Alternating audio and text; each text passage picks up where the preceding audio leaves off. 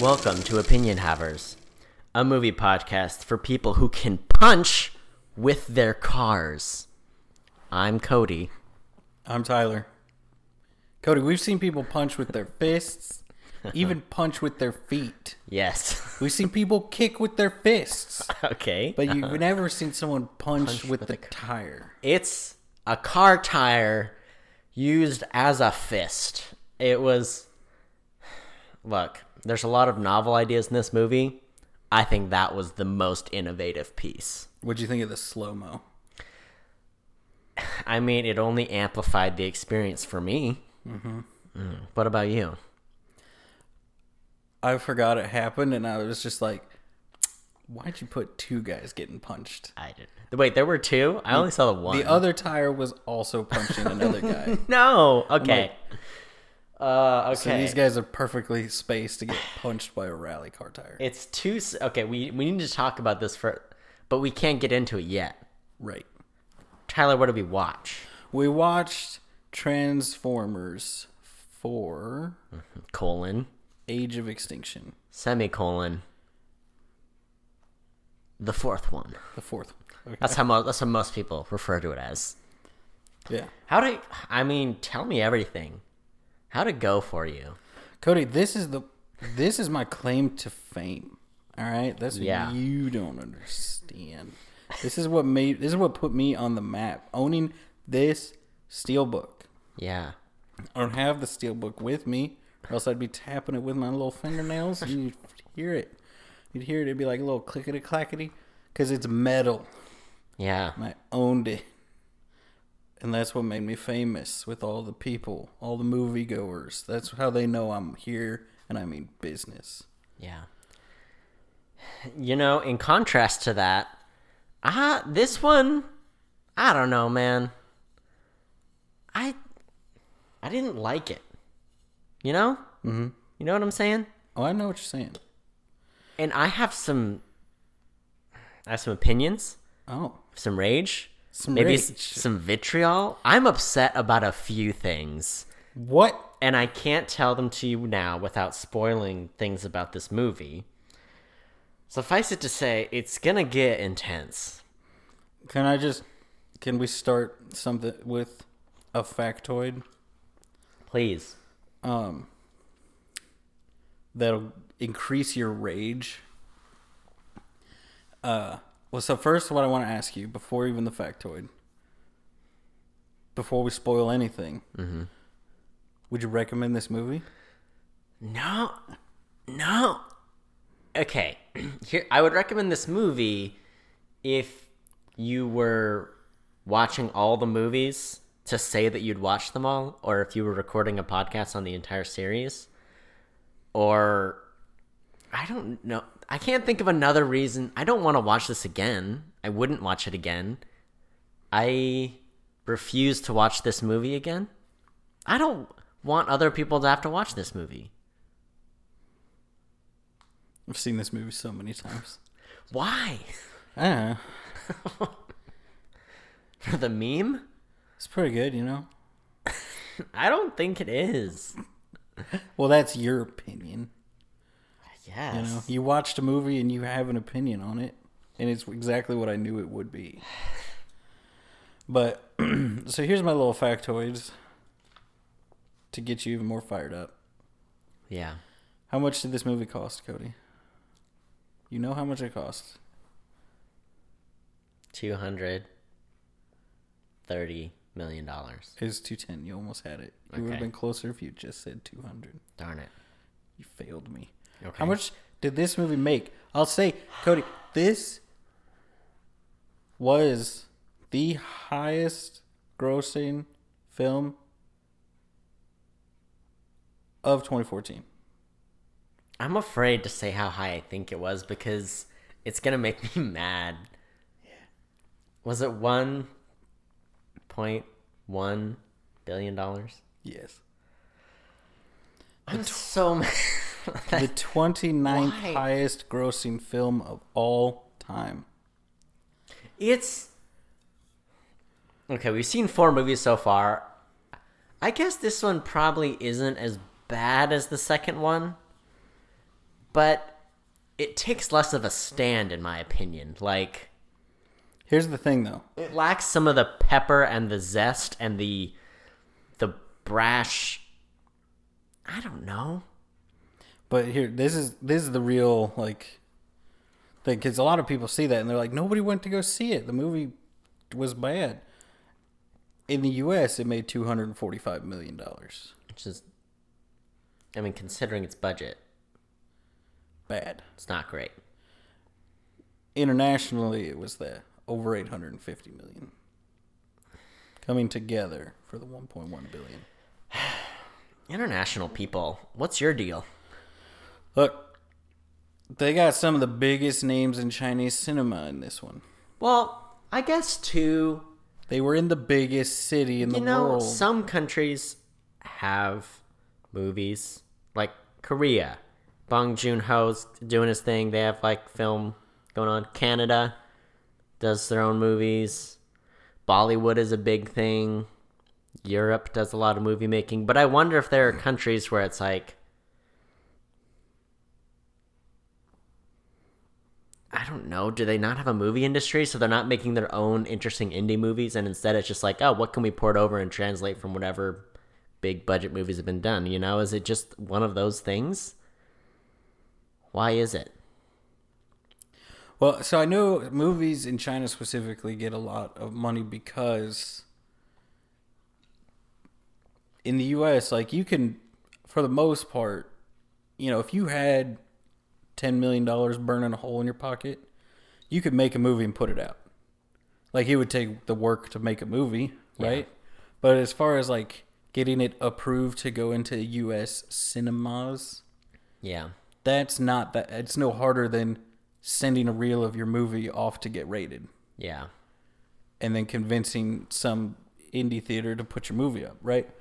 Like, it's not like you have to go and prostrate yourself before a government official and beg it to be put in theaters. Whereas in China, I feel like AMC's been showing, at least last year they did, a lot of like Chinese and Indian movies, like blockbuster kind of movies. Yeah. And they're like, hey, come see this movie. And they've never been, I've never really gone to see them. Like, I'll see a Chinese independent movie, you know, or whatever, or like a Korean independent film. Right.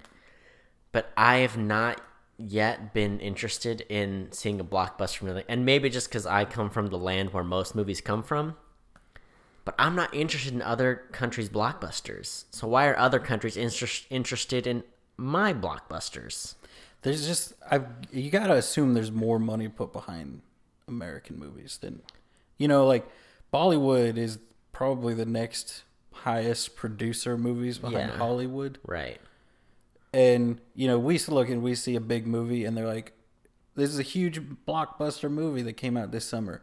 And it only cost them $230 million to make it. And you're like, oh, but I can't believe they made that for that much. Mm-hmm. Whereas they're like, we're going to all starve to death if we spend over $10 million because we're going to run out of money. You know, like, I just don't think they spend the same amount of money and put the same amount of... Yeah. Like, there's not as much to it. Hollywood, I guess, is a force, right? Yeah. From no one's as big and experienced at making movies as Americans are. Which I know is a big thing because I know the Chinese, whatever their theater area, is starting to put more money. Because if a movie's made in China by Chinese people with Chinese everything, you know, then I don't think it's much harder to get it released than it is, you know, in any other place. But if you're an American, it has to be approved, and there's only there's a cap on however many can get in movies, and it's like movies and games and music. There's a limit to how many of each can get into the country. Interesting, yeah. Like in France, they were like, you have to play this many minutes per hour of like French music, and that's what led to like bands like Phoenix and Daft Punk doing really well. I know Daft Punk. They're French. Nobody knows that. They wear robot heads. They do. They're fun. Yeah. They're in Tron Legacy. They are. They do the soundtrack. Yeah. The score. What do you think of that soundtrack, Cody? It's pretty good. It's a good one. I like it. Yeah. Yeah. Anyway, so yeah, that was my thing. So this was the first movie I think where everybody's like, "Oh no, the Chinese are going to take over all American movies." Mm-hmm. And then The Last Night didn't do as well. And then they, I think the Chinese movie producers realized like, maybe we should make them put less Chinese stuff in the movies, and they will make billions of dollars instead of hundreds of millions of dollars. Yeah. Anyway, that was my fact to get you all riled up. That it made. I'll just remind you. $1.104 billion. That 04 is $4 million.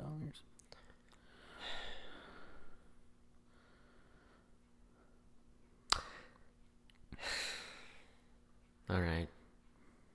You've defeated me. I was ready to go into this with such passion, and now I just feel defeated. I'm like, well, no, you're supposed to get riled up by the fact that I'm not defeated by the fact. I don't know what happened, but Cody, do you remember the dinosaurs? Do you remember the stinger? It's like Bumblebee, but better in every way. All right, let's get into it. We gotta. All right, hop into my stinger. It's like Bumblebee, but better in every way. And let's drive into the spoiler town in the biggest city in the world. The biggest city. The biggest We all know what it is, so there's no need to say it. All exactly. Right? We don't need to name it. We all know. Let's say it on 3. City. Ready? 1, 2, 3. Tokyo. Biggest city in the world. I forgot we went through. Yeah, I forgot you looked up what the actual biggest city in the world was. Yeah, if you look at a Chinese-hosted site. Which we all know is cities. Distrito Federal, Mexico City, you know? Yeah. DF, as it's known. Largest city, allegedly, by Mexicans by landmass, all right? Yeah. Largest area, surface area, which I think we have since looked up and proven is not technically true. But it is claimed by most Mexicans. Largest city. Largest. I mean, you know, girthiest. Maybe that's a better way to say it. Yeah. I just remember seeing an article where they were like, it was like in some civil engineering thing where they were like, yeah, but you just skip over the fact because they're like, it's the biggest, but there's other major cities within the city limits that they're just like, yeah, we'll just go around those. And then they're like, someone will say, oh, but this other city, because it's in the middle of literally nowhere and they have to just make a district for the city or like covers more area in the middle of Siberia or something. They're like, oh, that's right. This old piece of scrap paper, there's an island in the middle of the Pacific that's also part of. Yeah, it is. Also, the center of Australia is also part of Mexico City. All of Mexico is Mexico City. Yeah, it is. We're all Mexico City. We are all Mexico City. Look, I'm from California, which, you know, is part of Mexico from back in the day. Basically, California is part of Mexico City. What about California, as we all know, is the 3rd largest state in the Union. Yeah. That's true. Decepticons, okay. I guess maybe I didn't understand this. This movie starts out and it's on Earth, and there's dinosaurs, and there's, I think what they propose is that it wasn't a meteor that took out the dinosaurs, but rather an advanced Transformer-like alien race. They're not Transformer-like. They're completely different, Cody. They're from Transformium, though. No. They're from Cybertron. No, they made Cybertron. They use energons. Yes, to make Transformers. So, did you see the hand, Cody? It was weird. It was alien. It had 6 fingers. Oh, yeah. I forgot. They didn't come back to that, or are they going to come back to that in the next movie? We'll have to see, Cody. Okay, because the whole thing, I mean, we're in it. Okay? We're about to spoil some stuff. For the whole thing about this movie is did there's you miss the stinger? Decepticons, there's Autobots, and there's this random alien robot dude who is basically a Transformer, but isn't a Decepticon or Autobot, who works for some other dude. And so they kind of tease that, so I'm guessing the next movie is going to be about who he works for, because... Well, I mean, the Decepticons and Autobots are political factions. They're not Yeah. So he's a transformer. He transforms. So anyway, at the beginning of this, I was like, is this the third time the Decepticons have come to conquer the Earth and it didn't work? Because remember, they talk about that in the earlier movie. In the second movie, they're like, oh yeah, there's this guy came to Earth, and then there's a bunch of cavemen with clubs, and that didn't work out. Like, how many times are the Decepticons going to try to conquer the Earth? They're so much more advanced. But I guess this wasn't the Decepticons. This was an alien of some kind. Yeah. Also, harvesting or creating transformium. Also, I believe you're referring to the Fallen, who was a Prime, and it was the other Primes who stopped him. And then they killed themselves, the most powerful robots in the world, in the universe galaxy, to create a useless tomb. And then, Cody, can I just remind you that at the end of that, the moral was that you had to, the spark of leadership or whatever was inside us all the time or something, because it disintegrated. You had to earn it. The more I think about the lore of this movie, the less I like the movie. But the spark, the dust was important, wasn't it? I don't know. I don't know, because I don't know. I don't know. Do you think they talk about the third Transformers movie in the Leonard Nimoy documentary? By his I hope son or so. grandson? I don't know. Tyler, I don't know the answer to these questions. I didn't like this movie. We saw Sentinel Prime in this movie. He got melted down for Transformium, trademarked. Okay. You know what? Let's just get into it. All right. Tell me what happened to Shia LaBeouf, you cowards. Michael Bay, you are a coward, all right? You didn't even write Shia LaBeouf off. You were just Shia LaBeouf. You didn't write Shia LaBeouf off, all right? All you did was say, you know this guy every movie's been about? We're talking about another dude now, and Optimus Prime is never going to reference him, and neither is Bumblebee, and they're Mark's friends now. It's Mark Wahlberg and the Transformers bunch, and we never worried about Shia LaBeouf. I'm like, why? You didn't even write him off or anything? Tell me what happened to him. I'll tell you what happened to him, Cody. What? Remember, she was like, my brother died in war. I don't want you to do it. And he was like, all right. No.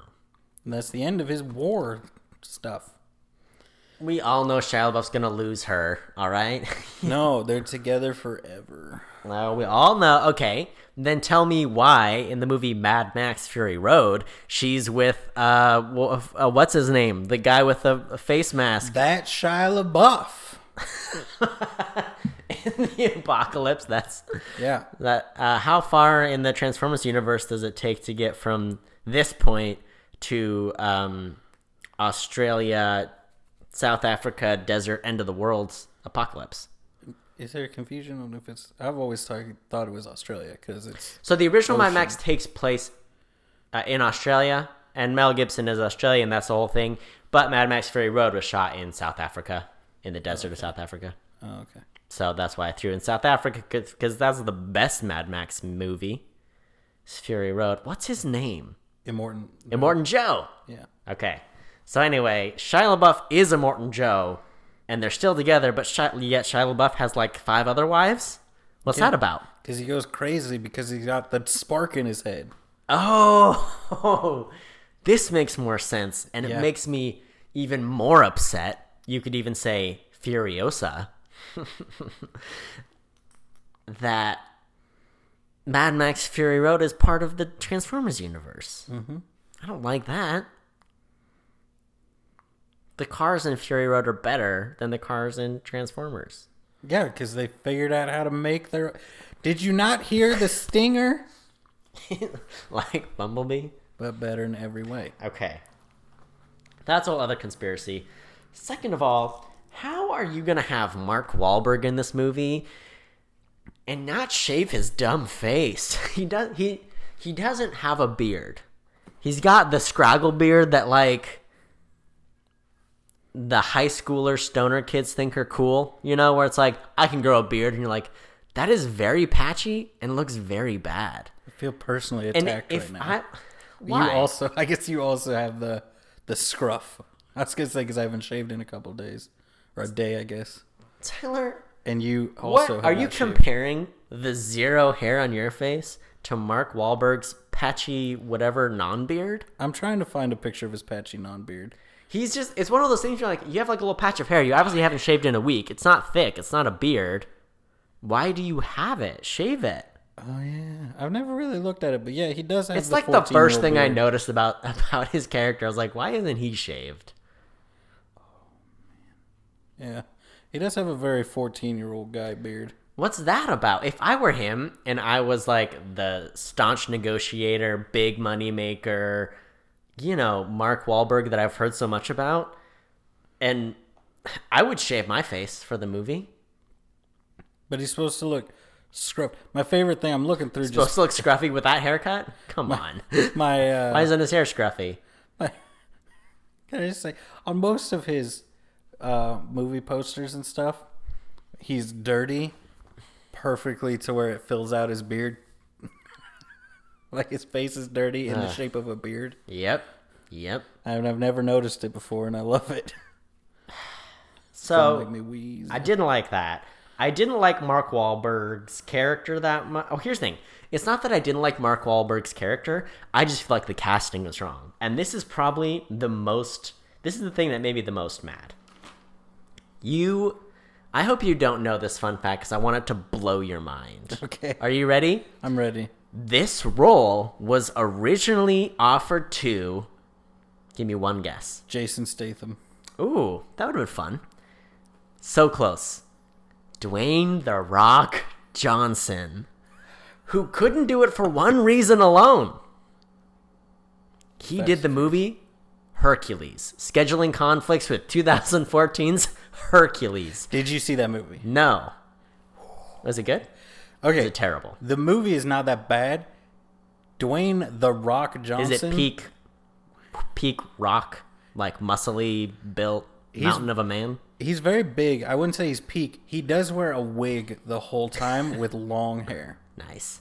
Okay. And it's not a good wig. So, would you rather that movie have come out or him played Cade Yeager in this movie? So they went from Sam Witwicky, Sam, it's a name anyone could have, just your average teenager, to Cade Yeager. So I am thinking back to the movie Hercules, which one of the funniest facts is 2 Hercules movies came out, and they were both big budget movies. Oh, yeah. One was The Rock, and one just had some guy in it. And those guys, like the marketing team of that movie, just threw their hands up and gave up. And it became a Red Box exclusive or something like that. Like they were like, we're not even going to try to put this in theaters. It's not happening. Yeah. Anyway. I'm thinking of the movie. I'm thinking of The Rock's performance in the film. The idea of the film, if I can just give you a little thing on it so you can on Hercules say 2014? what he gave up this for. Okay. The whole thing is it's Hercules, and he is like, I'm the son of Zeus, and I'm a demigod, and I'm slaying all these things, but it's all a con. He is super strong and big and a good fighter, but like he'll like be like, I'm gonna lift this boulder, but they've like built a thing to lift the boulder, and it just looks like he's picking it up. It's like a Truman Show situation. No, he's in on it because he's rich and famous. So it's a show. Oh, okay. So it's ancient Greece. It's like Spider-Man Far From Home with Mysterio. Yes. Like Mysterio's doing stuff, but it's really spoilers for Spider-Man Far From Home. Yeah. So yeah, it's like that. But then some stuff happens, and he's like, maybe I am the son of Zeus or something like that. But it was never answered. So it is like a Truman Show situation. He has an existential crisis. No, it's more like he has to pick up something super heavy, and he's an incredibly strong human being. But it's never like, the one thing is like he can whip lightning in the other movie. In this one, he never can throw lightning. He's just like, one Zeus time can throw lightning. Actually has to push a boulder out of the way, and he does it. Here's the thing. when I thought back to this movie and all the parts of Mark Wahlberg's character I didn't like, I was like, you know what? If it was coming from Dwayne The Rock Johnson, I would have enjoyed it. Yeah. What I'm saying is the movie wasn't bad because The Rock was very good in it. And I think The Rock has... Mark Wahlberg is good at some things. He's very good in some movies. I've heard Boogie Nights is great. The Other Guys is fun. He's good in... Is he in The Departed? The Departed. He's good in that. And then The Fighter. He's really good in that, too.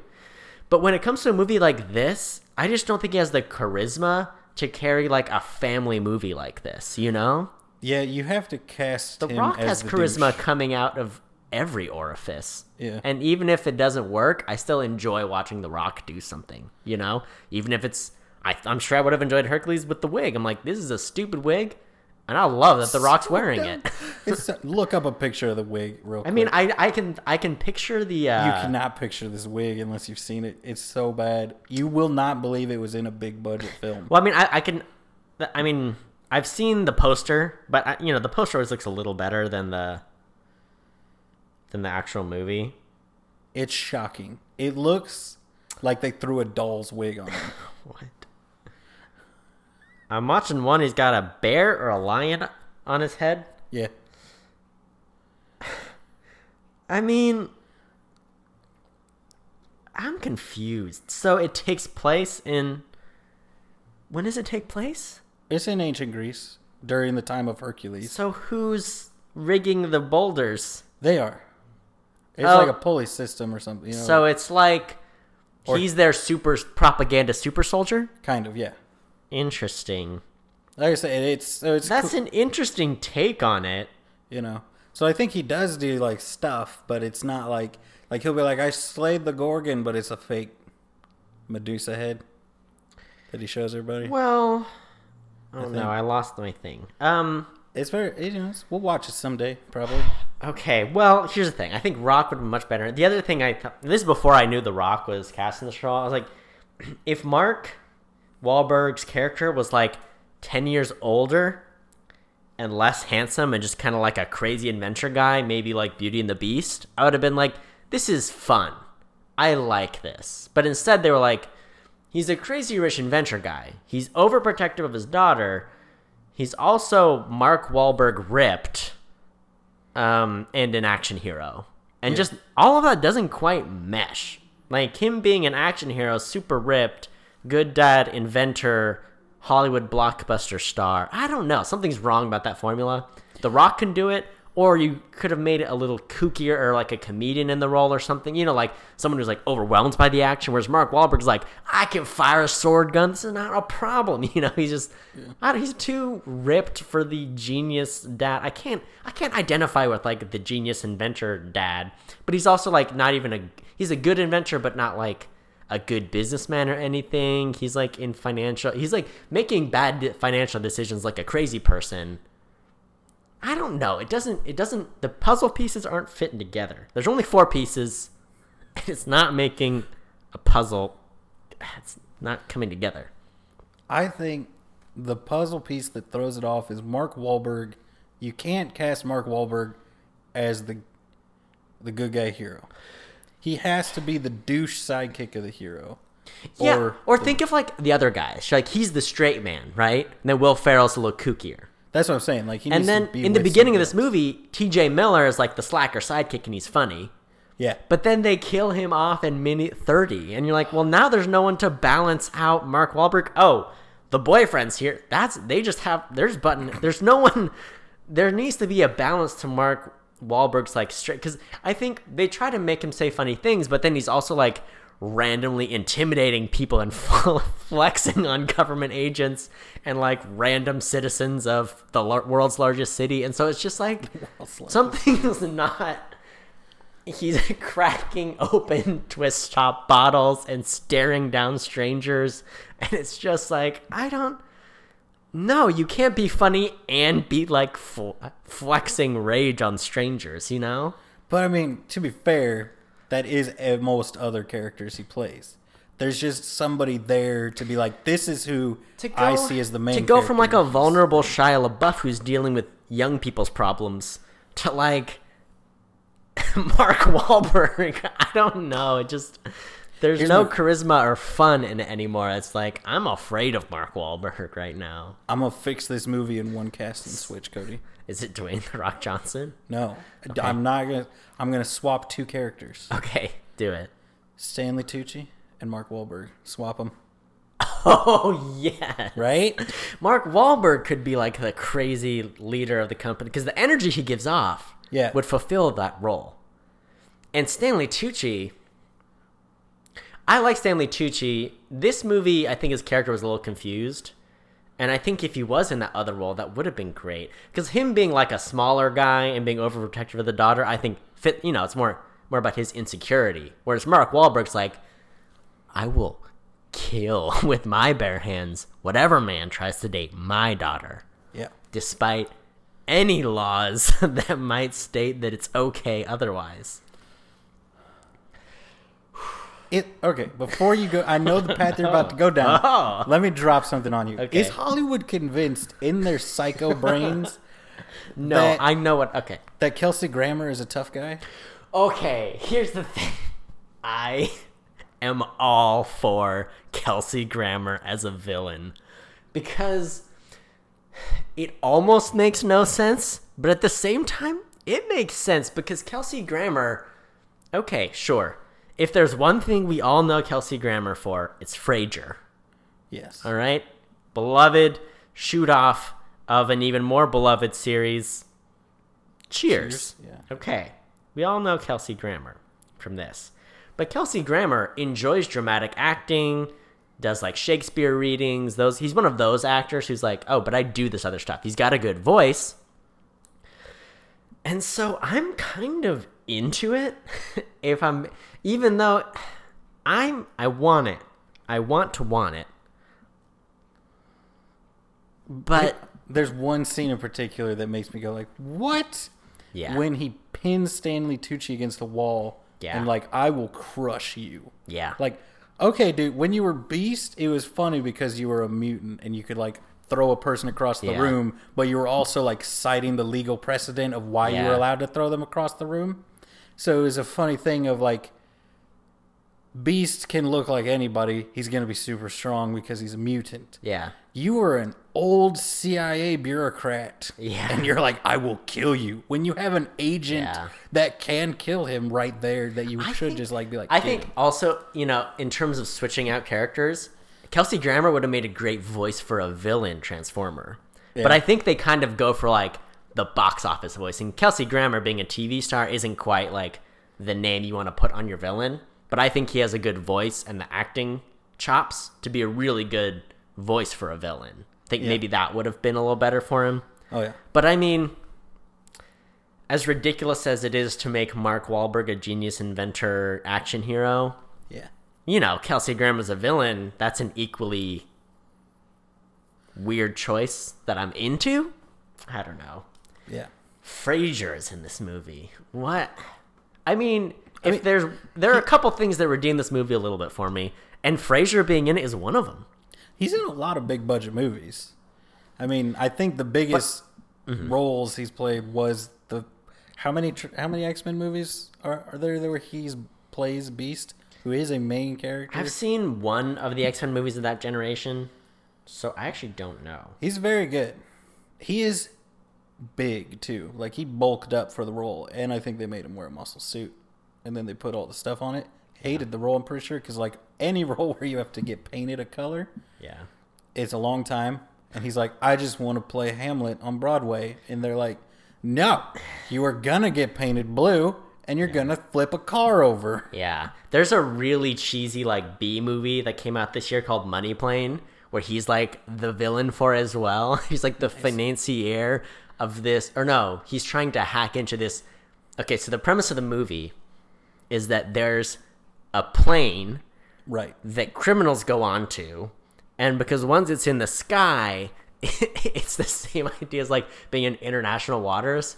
It's international airspace, and so it's legal to bet on anything. So they have like blood sport and like all kinds of stuff, like, so you can make bets on anything you want. And so his thing, I think, is that they're trying to like steal from the money plane, so he puts together a heist or something.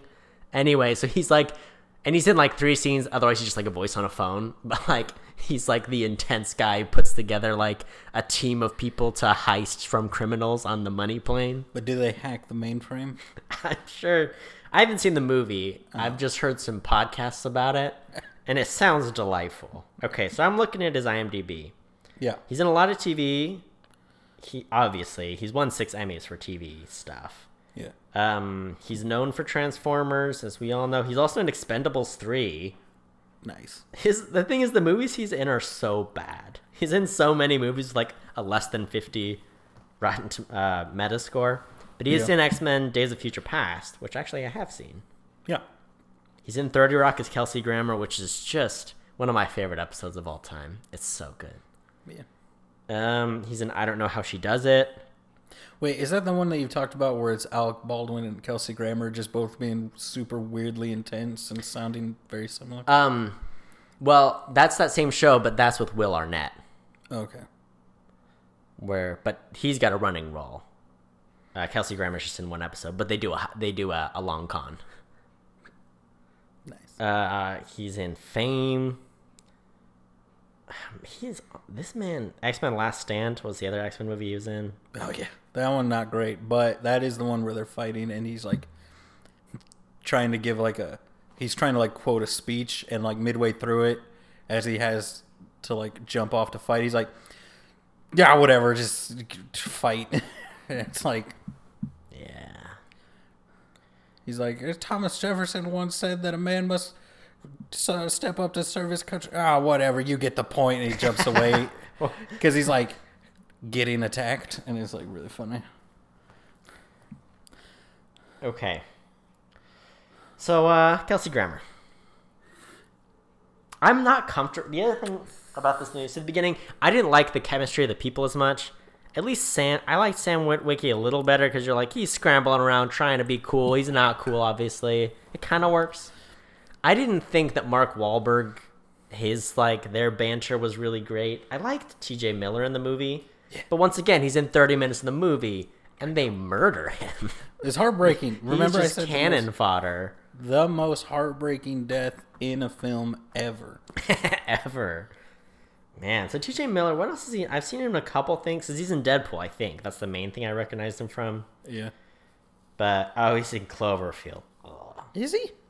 Yeah. Wow. I think he's one of the main people in Cloverfield. Silicon Valley, Big Hero 6.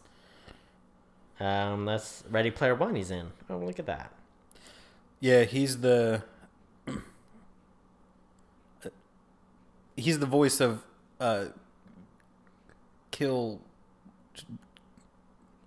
dude, like the guy that's like, my name is Skeletor Kill or something like that.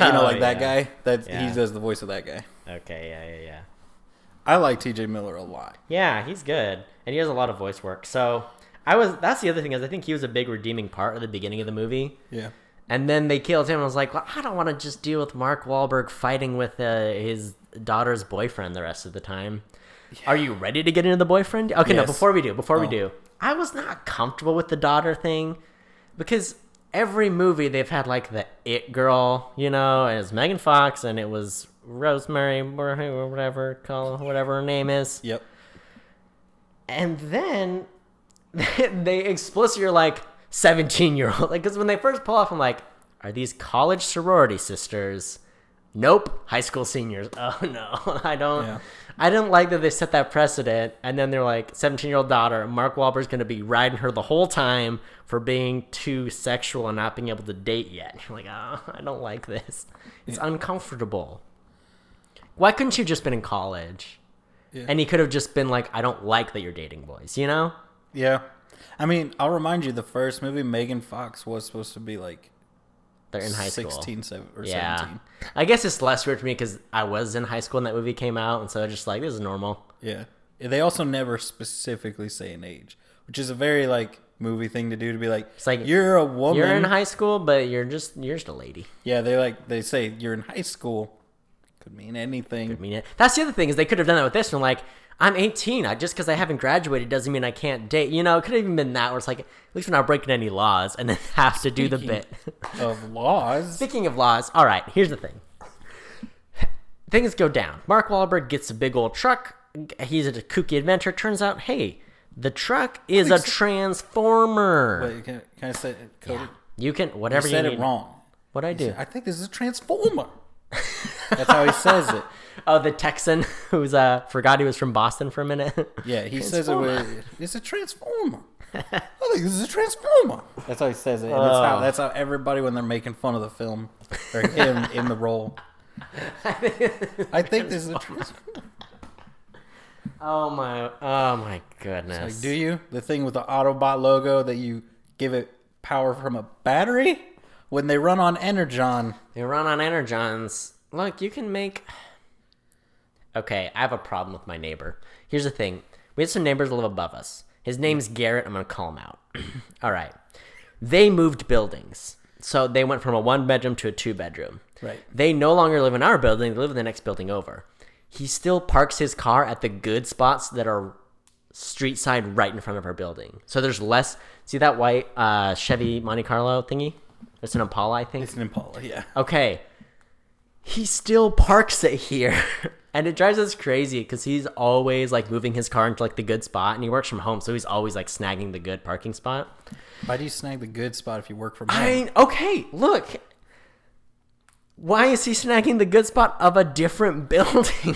I don't understand. Here's what you do. I have a problem with this guy. Slash his tires. Have his car towed. Break his window. Look, we discussed in previous weeks the Jeep guy with his wheels. They're gone now.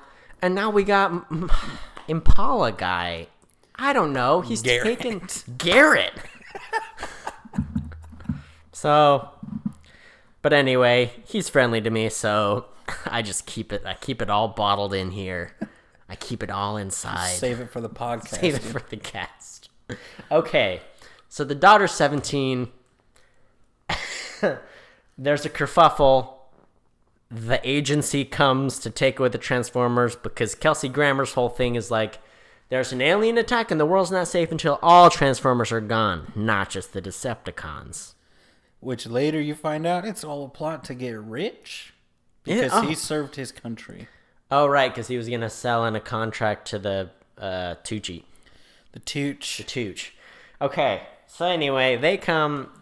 There's a scramble. Optimus Prime is like, gotta help these guys that helped me. And they're trying to get away. Bang, bang, boom. Out of the cornfield comes some kind of a car. A rally car. A rally car. The kind of car you race. Did you notice it before when... I did notice, yeah. And you thought it was a Transformer. It does some, yeah, you're like, oh, this is going to be a Decepticon or something. Yeah.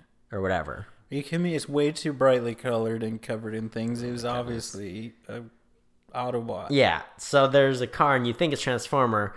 And then when it punches, not one, I guess I've learned since we started recording, 2 of the agents, it goes through the air, it punches 2 people with the tires, they hit him in the face, it's slow motion, he lands, and then the girlfriend explains it all.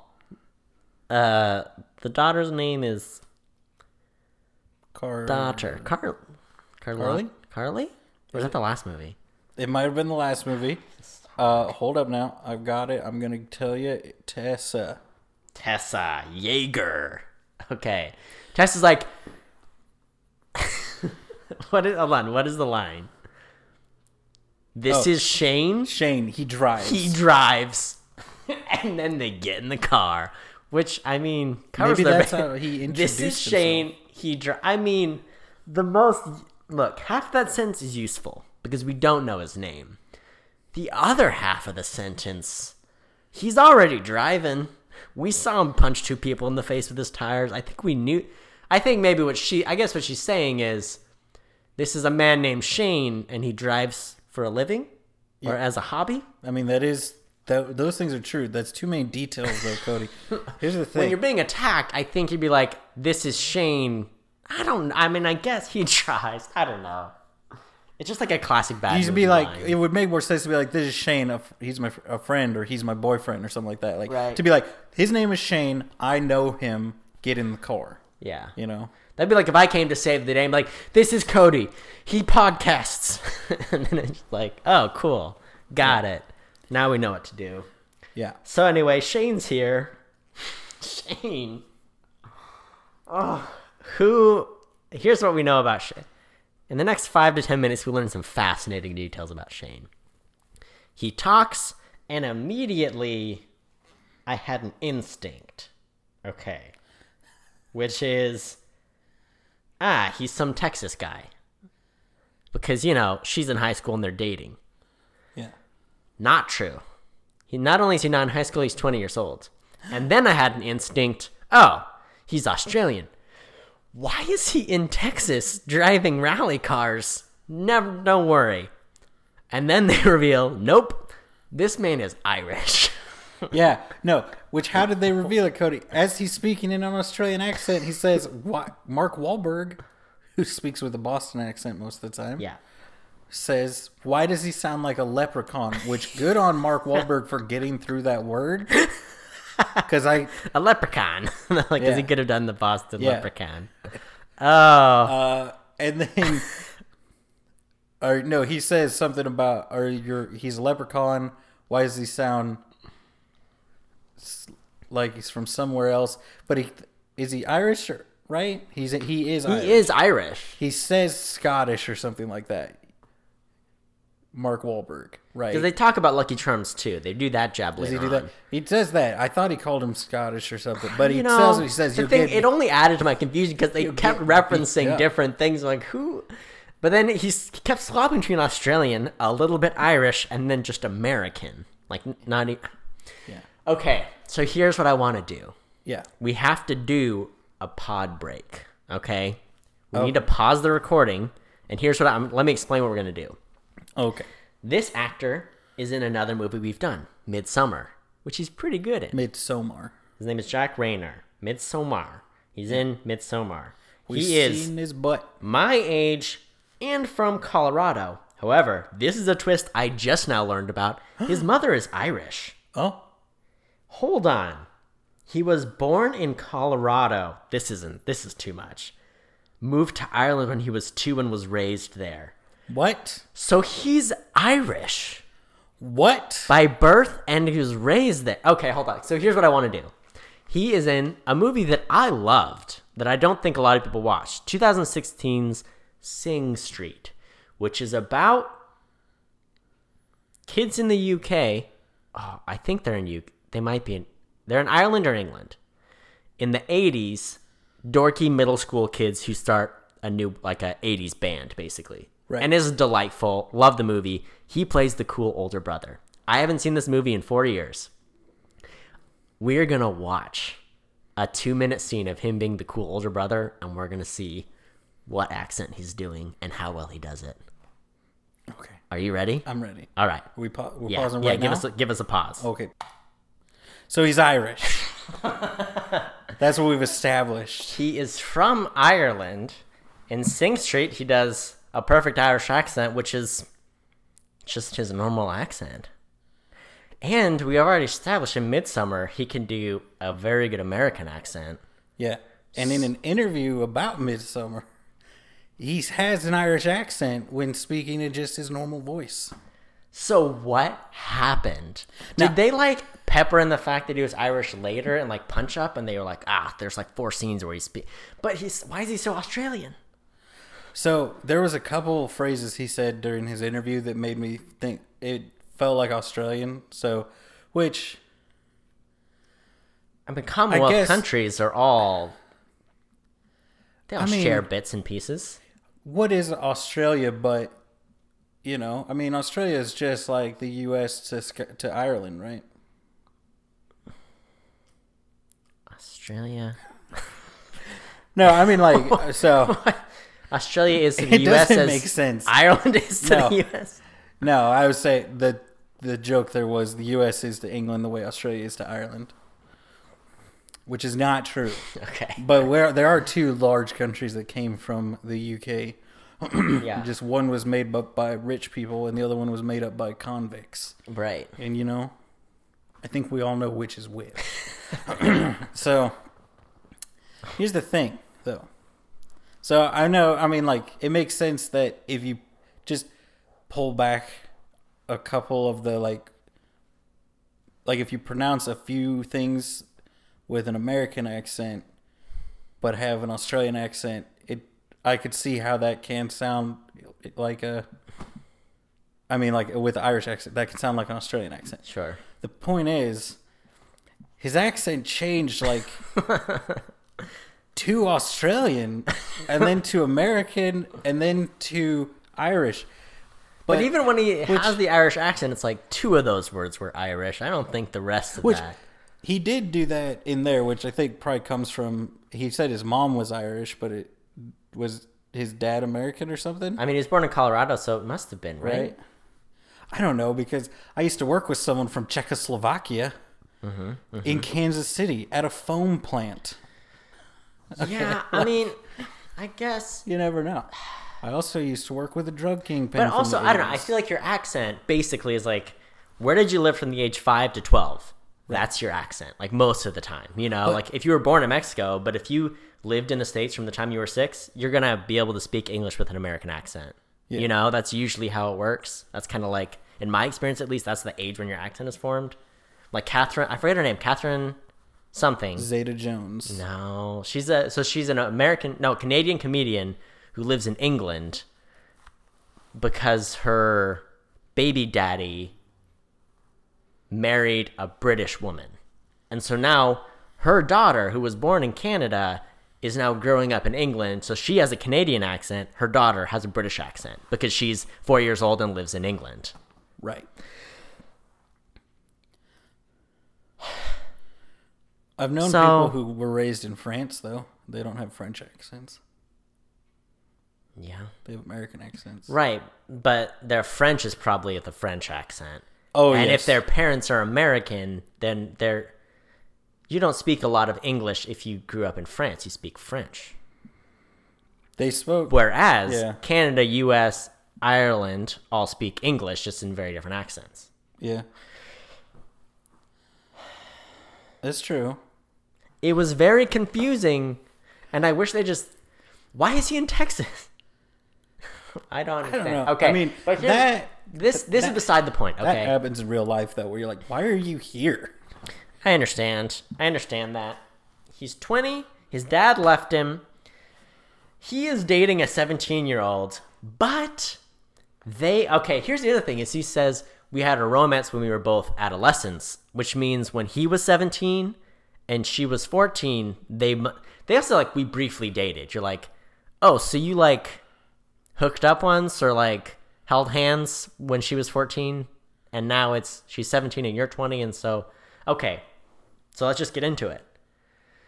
Mark Wahlberg is like, I'll call the cops on you right now. You're dating a minor. Which, first off, that's an empty threat. You call the cops on a 20-year-old dating a 17-year-old, they're going to be like, okay. Right. And you can technically date a 17-year-old, right? It's just when there's, like, sexual congress, that is the super illegal part, right? I think so. And then I think, because it's, again, in the States, you know how many times for this show I've had to look up age of consent laws. Yeah. But I know, like, because we used to give one of my friends a hard time because he was 20 and his girlfriend was 17. Yeah. And we called him a pedophile constantly. But so he looked it up once, and there is, like, a buffer where it's like, as long as you're within this age range, many years, it's like, okay. Yeah. Fine. But it's like, you know, it's different than, like, a 30-year-old and a 17-year-old. Yeah. But Cody, none of that matters because they're protected under the Romeo and Juliet laws. Not only are they protected, this man has a laminated copy of that statute in his wallet, and he pulls it up. Ready. And here's the problem. I'm sure this was written for comedy, but they play it so straight that it's just like, this is not... It's one of those things like Mark Wahlberg's seriousness and Jack Rayner's, like, nonchalantness about having it in his wallet. Just like, it's like, this isn't funny anymore. You know, it's like... Yeah. It had to have been played for comedy. Why else? It's the most ridiculous thing I've ever heard, that someone has a laminated copy of a statute in their wallet. Because you know what's the funniest form of comedy? What? Legal precedent, Cody. Here's what I think happened, Cody. I think they were in the writer's room with all 85 of the writers of the film, right? And they said, okay, he's 20, she's 17. Someone said, so he's a pedophile, to which everybody else went, shut up, Dave. And then Michael Bay kicked down the door, and he said, he's right. And they said, all right, we'll say they dated in high school, then it's fine. Everybody's and there's one on the guy same from page. Texas there was like, actually, I happen to know there is a Romeo and Juliet law in Texas. And like, No. Then the one guy who did a semester abroad in Tokyo or something was like, Asian audiences are not going to understand that. And they said, all right, we'll have them read the law. He also could have just been a senior in high school, and it all would have been fine, right? But he's a rally car racer. She could have also been 6 months older and been fine, Cody. What you're missing is none of those things Why happened. did there have to be? That's what I'm saying. Why couldn't she have like just graduated high school? And he's like, I still don't want you dating people, you know? I want to watch. Been 18 and didn't want her to date people, or. We need to watch all the crummy Chinese movies on Netflix and see how many of them they bring up a law. And say, according to legal statute 18.5-3, you know, because if that happens in every single one, then I'm going to say, do they just not think that a foreign person in an audience can just go like, yeah, that's fine. Okay. People in this movie are cowards for one more reason. I thought of another reason why this movie, like, why I didn't like Cade Yeager's, Mark Wahlberg as Cade Yeager. Here's the other thing they could have done. They should have just said, Mark Wahlberg is Sam Witwicky.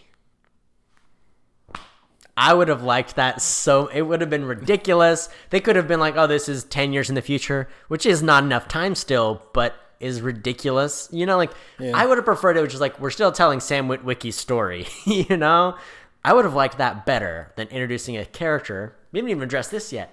Cade Yeager, which sounds like they went to like... name. It sounds like they went to the, what's it called? The Wu-Tang name generator. And we're just like, let's see. Cade Yeager, we got to do it. I mean, it's the coolest name in the world, Cody. Cade Yeager, which sounds like an MMA fighter, maybe, except he's a genius inventor. Cody. Who's very poor and makes because his inventions aren't even like, you don't see him coding things really or whatever. It's just like, I invented an iRobot dog, except it threatens to call the police on you and doesn't work.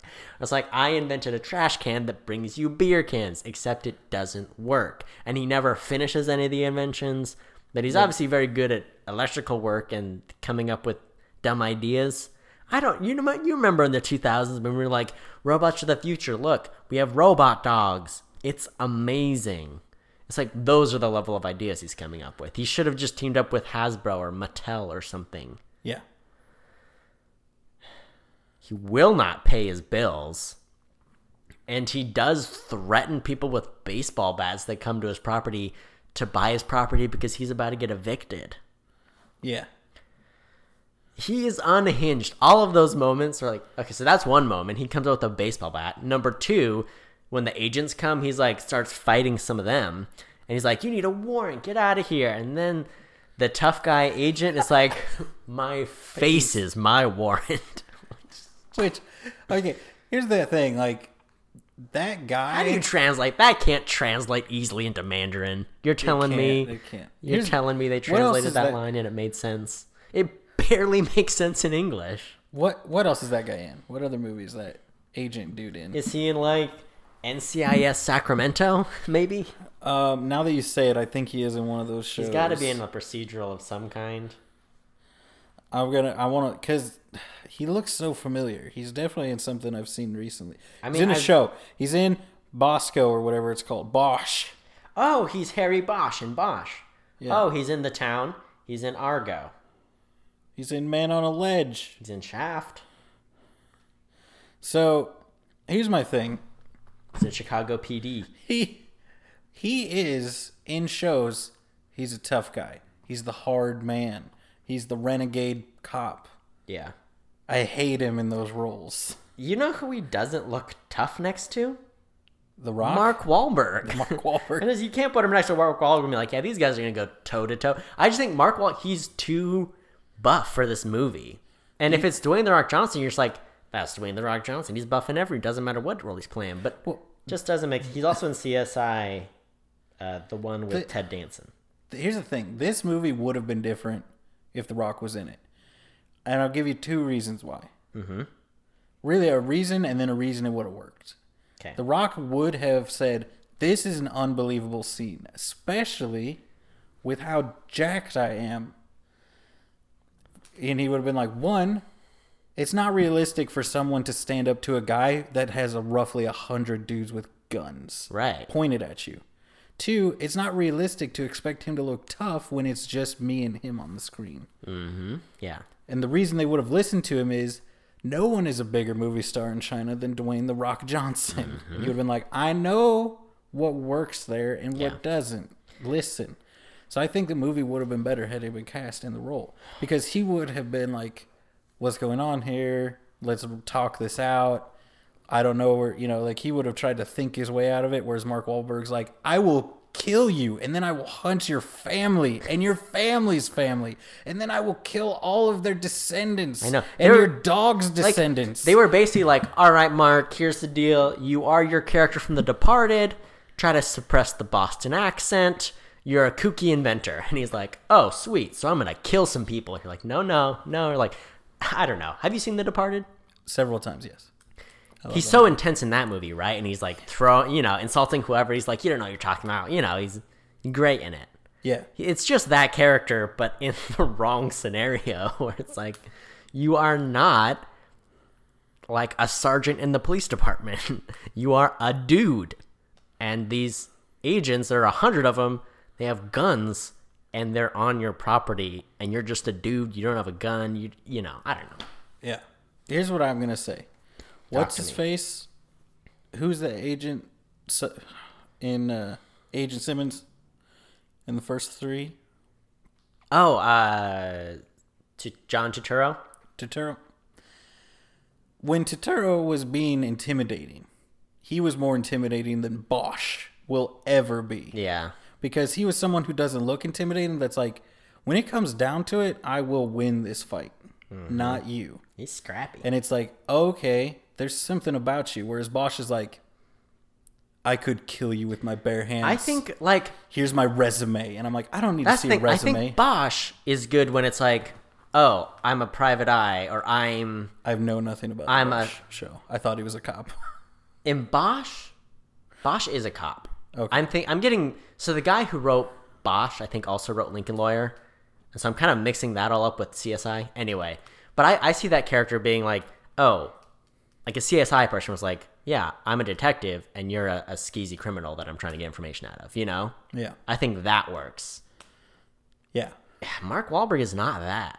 He is not that. His character needs to be scrawny. Inventors, I'm going to upset the inventing community. I don't think inventors have arms that big. I don't really think it's allowed. But I guess he's like working on trucks and stuff, so maybe even...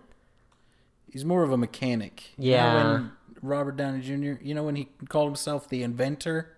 No, he said, they asked when the little boy said, who are you? And he said, I'm a mechanic. Yeah. In Iron Man. Mark Wahlberg wasn't a good choice for the role. But this wasn't like peak Wahlberg, wasn't it? 2014? When would you say peak Wahlberg is? When did Pain and Gain come out? Right before this. Because that was the movie. So Michael Bay did this movie. He's like, hey, if you'll fund Pain and Gain, I'll do the next Transformers movie. All right. Right? Here's what I think. I think Pain and Gain is where Dwayne The Rock Johnson sucked all the muscles and fame from Mark Wahlberg into himself. And he became even more muscular and even more famous. Pain and Gain. A trio of bodybuilders in Florida get caught up in an extortion ring and kidnapping scheme that goes terribly wrong. Yeah. Well, see, that one is really funny because I've seen parts. I've not seen the whole movie, but I remember scenes of it where, it's like where Dwayne The Rock Johnson's character is like a pacifist or something, and Mark Wahlberg is the super intense guy that's like trying to push him to lift more and being like, "We're gonna do this," and like threatening him, and it just looks ridiculous because he's like 5'6" next to the 7.5 tall, 450 pound Dwayne The Rock Johnson. And it looks ridiculous. It's that same energy that's really funny when he's threatening The Rock. That's just like kind of weird when he's threatening a really skinny Bosch. Yeah. Yeah. I just don't like that actor too. I think he ruined a lot of it for me because anytime he was on scene, I'm like, this is dumb. They painted him to be such a tough guy, but also like you could have very easily written out his part and the movie would have been the same. Like it wouldn't have been missing anything. Yeah. Because you already have Kelsey Grammer and Stanley Tucci. So why did you need the Bosch character? You know who I would have... That's the thing. Is like, okay, you've got Galvatron.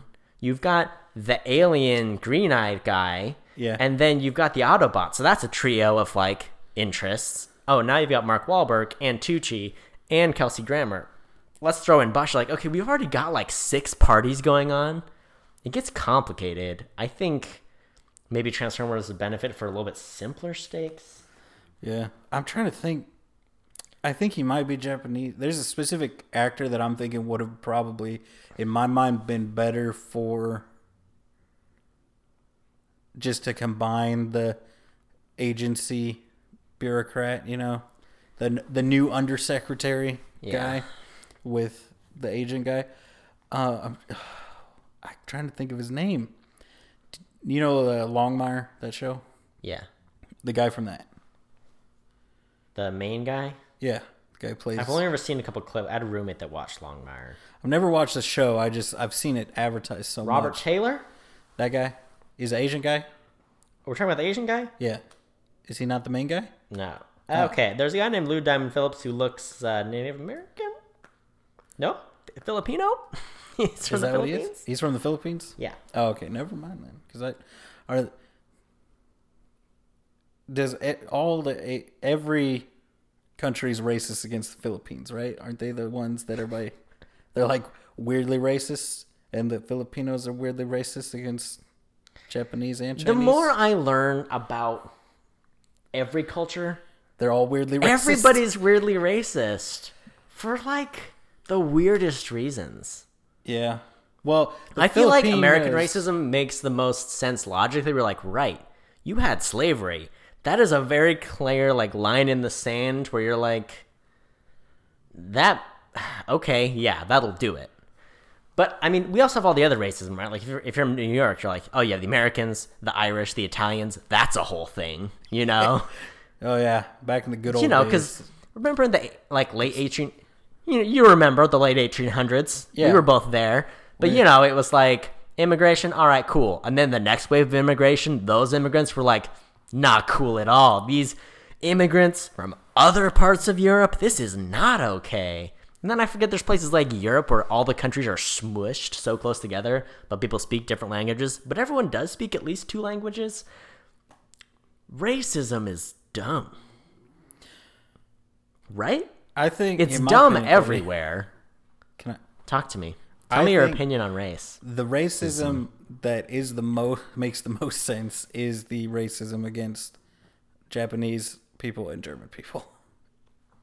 I think that's the one. Oh, because of the imperialism and world wars? Yeah, I think that's the one. Because that's why I know why a lot of Filipino grandmas and stuff hate Japanese people. Yeah, because in our lifetime, Japan is like, that's where our fun video games and TV shows come from. Yeah. But like...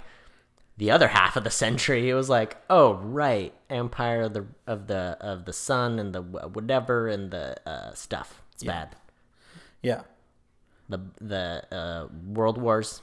My point is, he's Asian, so I was like, he could go in there, but I know because they got to be careful because I think if you're like, we're catering to the Chinese market, but you cast like a Japanese actor in the lead role, that might hurt your numbers. Which is funny, too, because I feel like in America, just Asians in general are sort of a marginalized group. Yeah. So I don't know that Americans really distinctify between like, oh, Filipino, Chinese, Korean, Japanese. It's all just like Asia. Yeah. After watching Cloud Atlas, I'm much better at picking Koreans out from the rest, from like Japanese people. Yeah. Look at that. Because I've seen so many white people with Korean makeup. And it's weird. That'll do it. That's what you got to do. Well, just cast. Oh, that fixes it. Cast Tom Hanks. Make him look Asian. Okay. Should we address the Tooch situation? The Tooch? Stanley Tucci, his character is like the eccentric, rich inventor guy of a company, but who's way too intense and kind of a jerk. Like Steve Jobs? Yeah. Even the fact that they have the same pictures in the background? He asks someone to dinner or whatever. He's like, don't worry about that. Let's talk about dinner. He's like, ribs?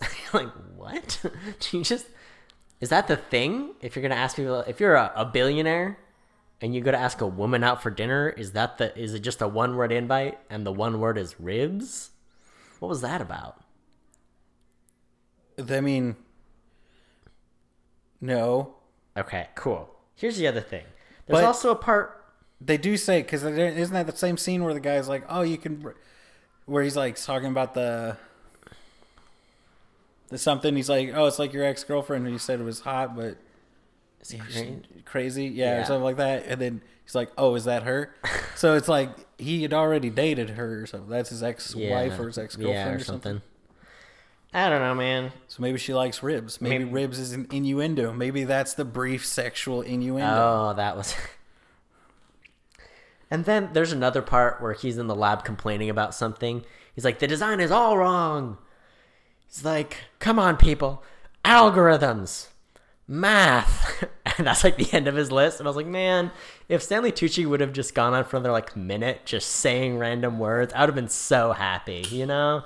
Algorithm. JavaScript. Design elements. Oh, gosh. What's the word that's... There's a dumb trigonometry. Like, he could have just kept saying, like, STEM words. I would have been so happy if he kept doing it. I'm going to try to look up a word that you're going to hate, and I want you to keep going. You keep going with your outrage. And then Shane, oh my goodness. Bumblebee in this movie, you know Shane. He drives. His name is Shane. He drives. Yeah. I don't need to know anything They're more about in Bumblebee. Bumblebee is kitted out, brand new kit. He's a 67 Camaro in matte black with just a couple yellow highlights, and he looks fresh. It's the best Bumblebee has looked, I think, in any of the Transformer movies. And then Shane is like, who is a car enthusiast and a race car driver, is like, we got to drive around this dumb-looking car? I was so upset. Then Bumblebee gets a makeover, and once again, it's the new version of the Camaro, which isn't as good as the 67 Camaro that he was. I was so mad about that whole... I was like, Shane, why are you complaining? You're the car person. Yeah, he should love the car. But... Wouldn't anyone be, like, happy to be in a classic American muscle car with, like, the coolest paint job?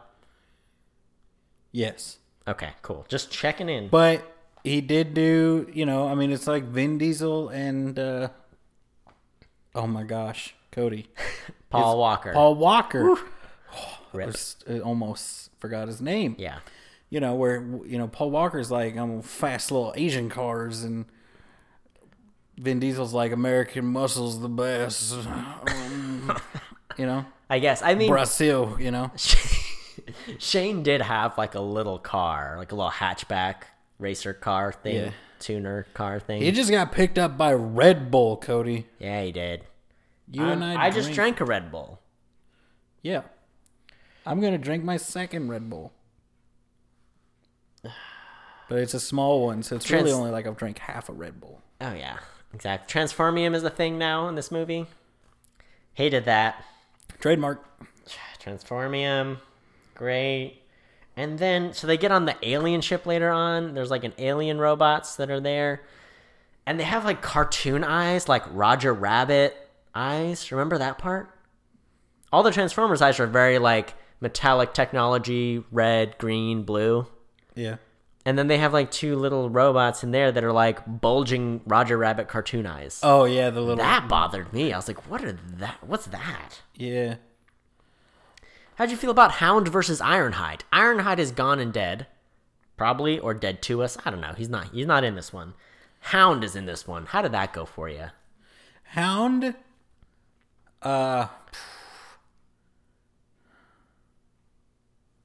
is the same character with less respect for human life. And more. I thought Hound was worse than Ironhide. Ironhide. Here's the thing. Ironhide is like the tactical officer in any Star Trek show. Hound is like a Vietnam, like, you know, in every Vietnam movie, there's like the dude with all like the bandoliers and the bullets and the whatever. Yeah, Rambo. Yeah, and it's just kind of like grumble, grumble, grumble, firepower. Yeah. That's him, except he's a transformer who hates people. Yeah. But like, Ironhide just wanted to shoot stuff because that was his job. It was John Goodman. Oh, nice. And they had him do like 80,000 lines, and I feel like I was always trying to catch up to like, wait, what is he saying? I can't understand. What did he just say? And it just didn't work for me. The audio didn't come through. Although, Bumblebee, and I have a complaint about Bumblebee again. Not Bumblebee's fault, because Bumblebee, he's a dear, dear sweet boy. We all love Bumblebee. Yeah. Here's my problem. Well, first off, Bumblebee says a line from The Big Lebowski in this movie, which is a not John Goodman. That's not John Goodman's in that movie, but he doesn't play the dude. Yeah, he's the one's like, you want a finger? I can get you a finger right now. Anyway, so Bumblebee says a line from Big Lebowski, which is, I think it's like, I'm perfectly calm, dude, or whatever, which is from The Big Lebowski. Here's my problem with Bumblebee. In the first movie, when they're like, he's talking to the radio, it's like he says 2 or 3 clips of like kind of famous recordings, and they piece it together. Like when he says Sam, it's Sam from Casablanca. When he says one small step, whatever, oh, okay, that's from the moon landing. And that's how they piece together sentences. Mm-hmm. In subsequent Transformers movies, it's kind of just him talking, random line from an old thing. And most of the time, it's like, I don't even recognize what that is. So it's, I don't know, it's like, let's just let Bumblebee talk. I don't know. Well, I'm kind of sick of the radio thing. If they're not going to use it in a cool way, if they're just being like, he said a thing.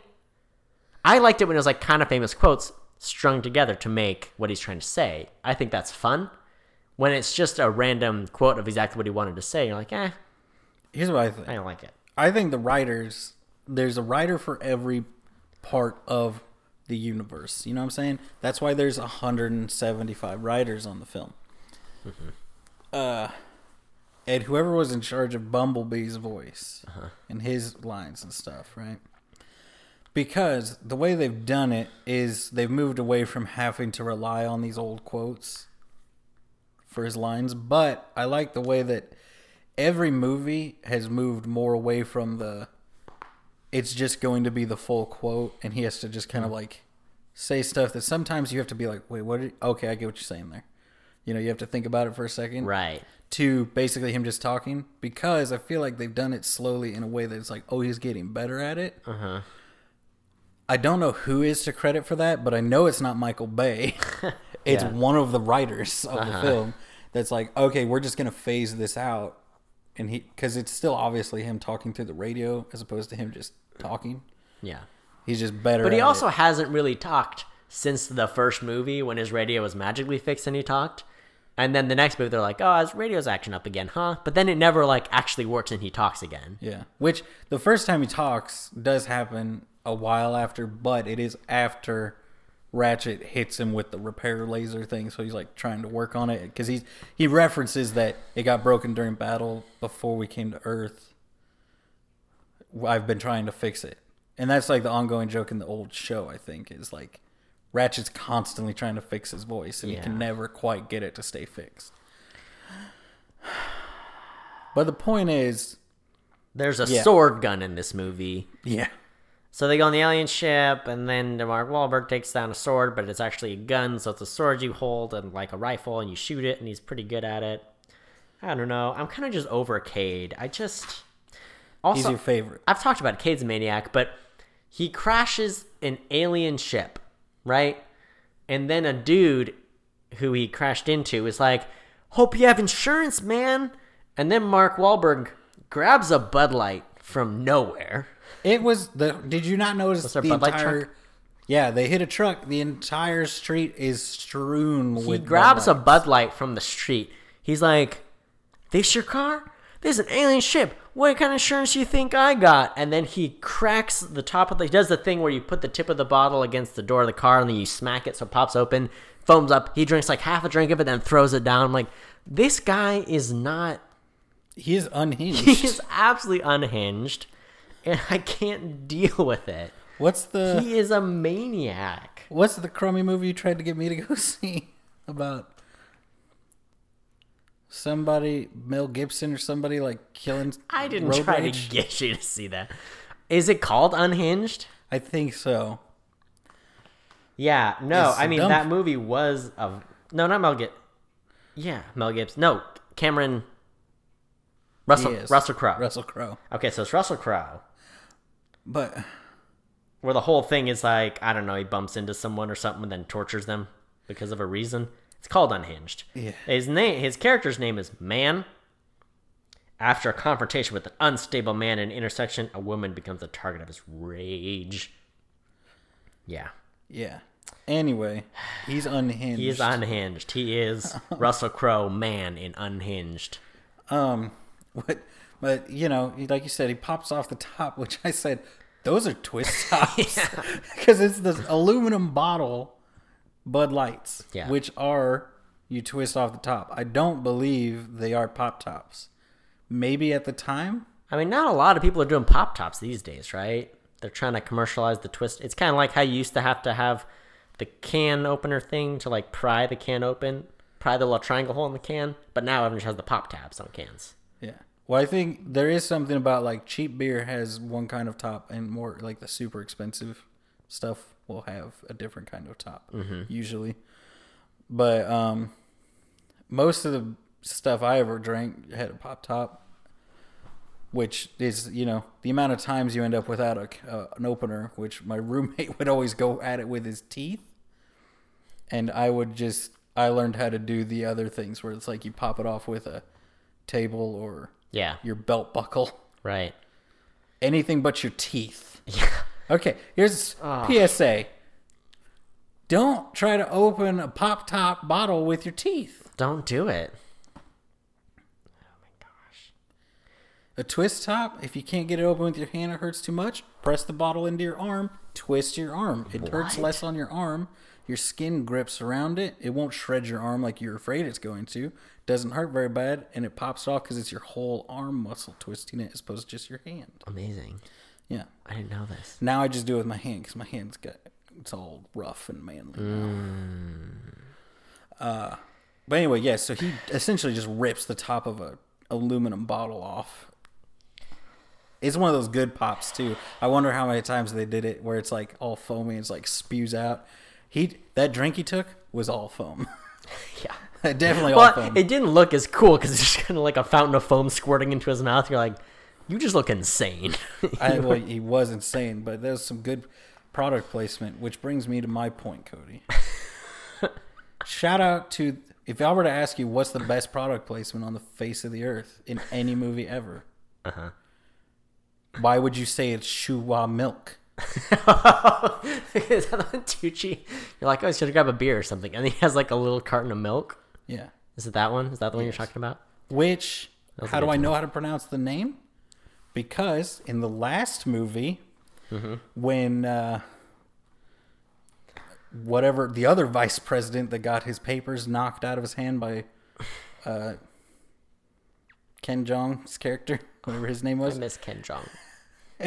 He's just drinking his little milk box. And he's like, can I finish my Shuwa milk, please? He's like, I don't care about your fancy imported milks. Oh, man. Okay. Here's another thing this movie lost for me. So HSI, Tucci's company, they've harvested the power of Transformers, and they've made it so they can kind of like digitally like cloud through the air and swirl. So instead of doing the classic Transformer, very mechanical transforming, it's just like, we're all little squares or cubes, and then we swirl around, and now we're the other thing we transformed into. Doesn't that kind of lose the heart and soul of the transform? For me, at least, it lost the soul. It was less satisfying to watch. I was like, yeah, it's swirling cubes. They're gonna. I like seeing how something transforms. That's the fun part. Yeah. I don't like when it's like, now we're vaporized, and now we're a different thing. You're like, yeah, that's not fun. I mean, Optimus Prime would agree with you. So that's there. They make Galvatron, which canonically isn't Galvatron like Megatron's mentor or whatever? I think I saw that in one of the trivia facts from before. I don't know. I think so.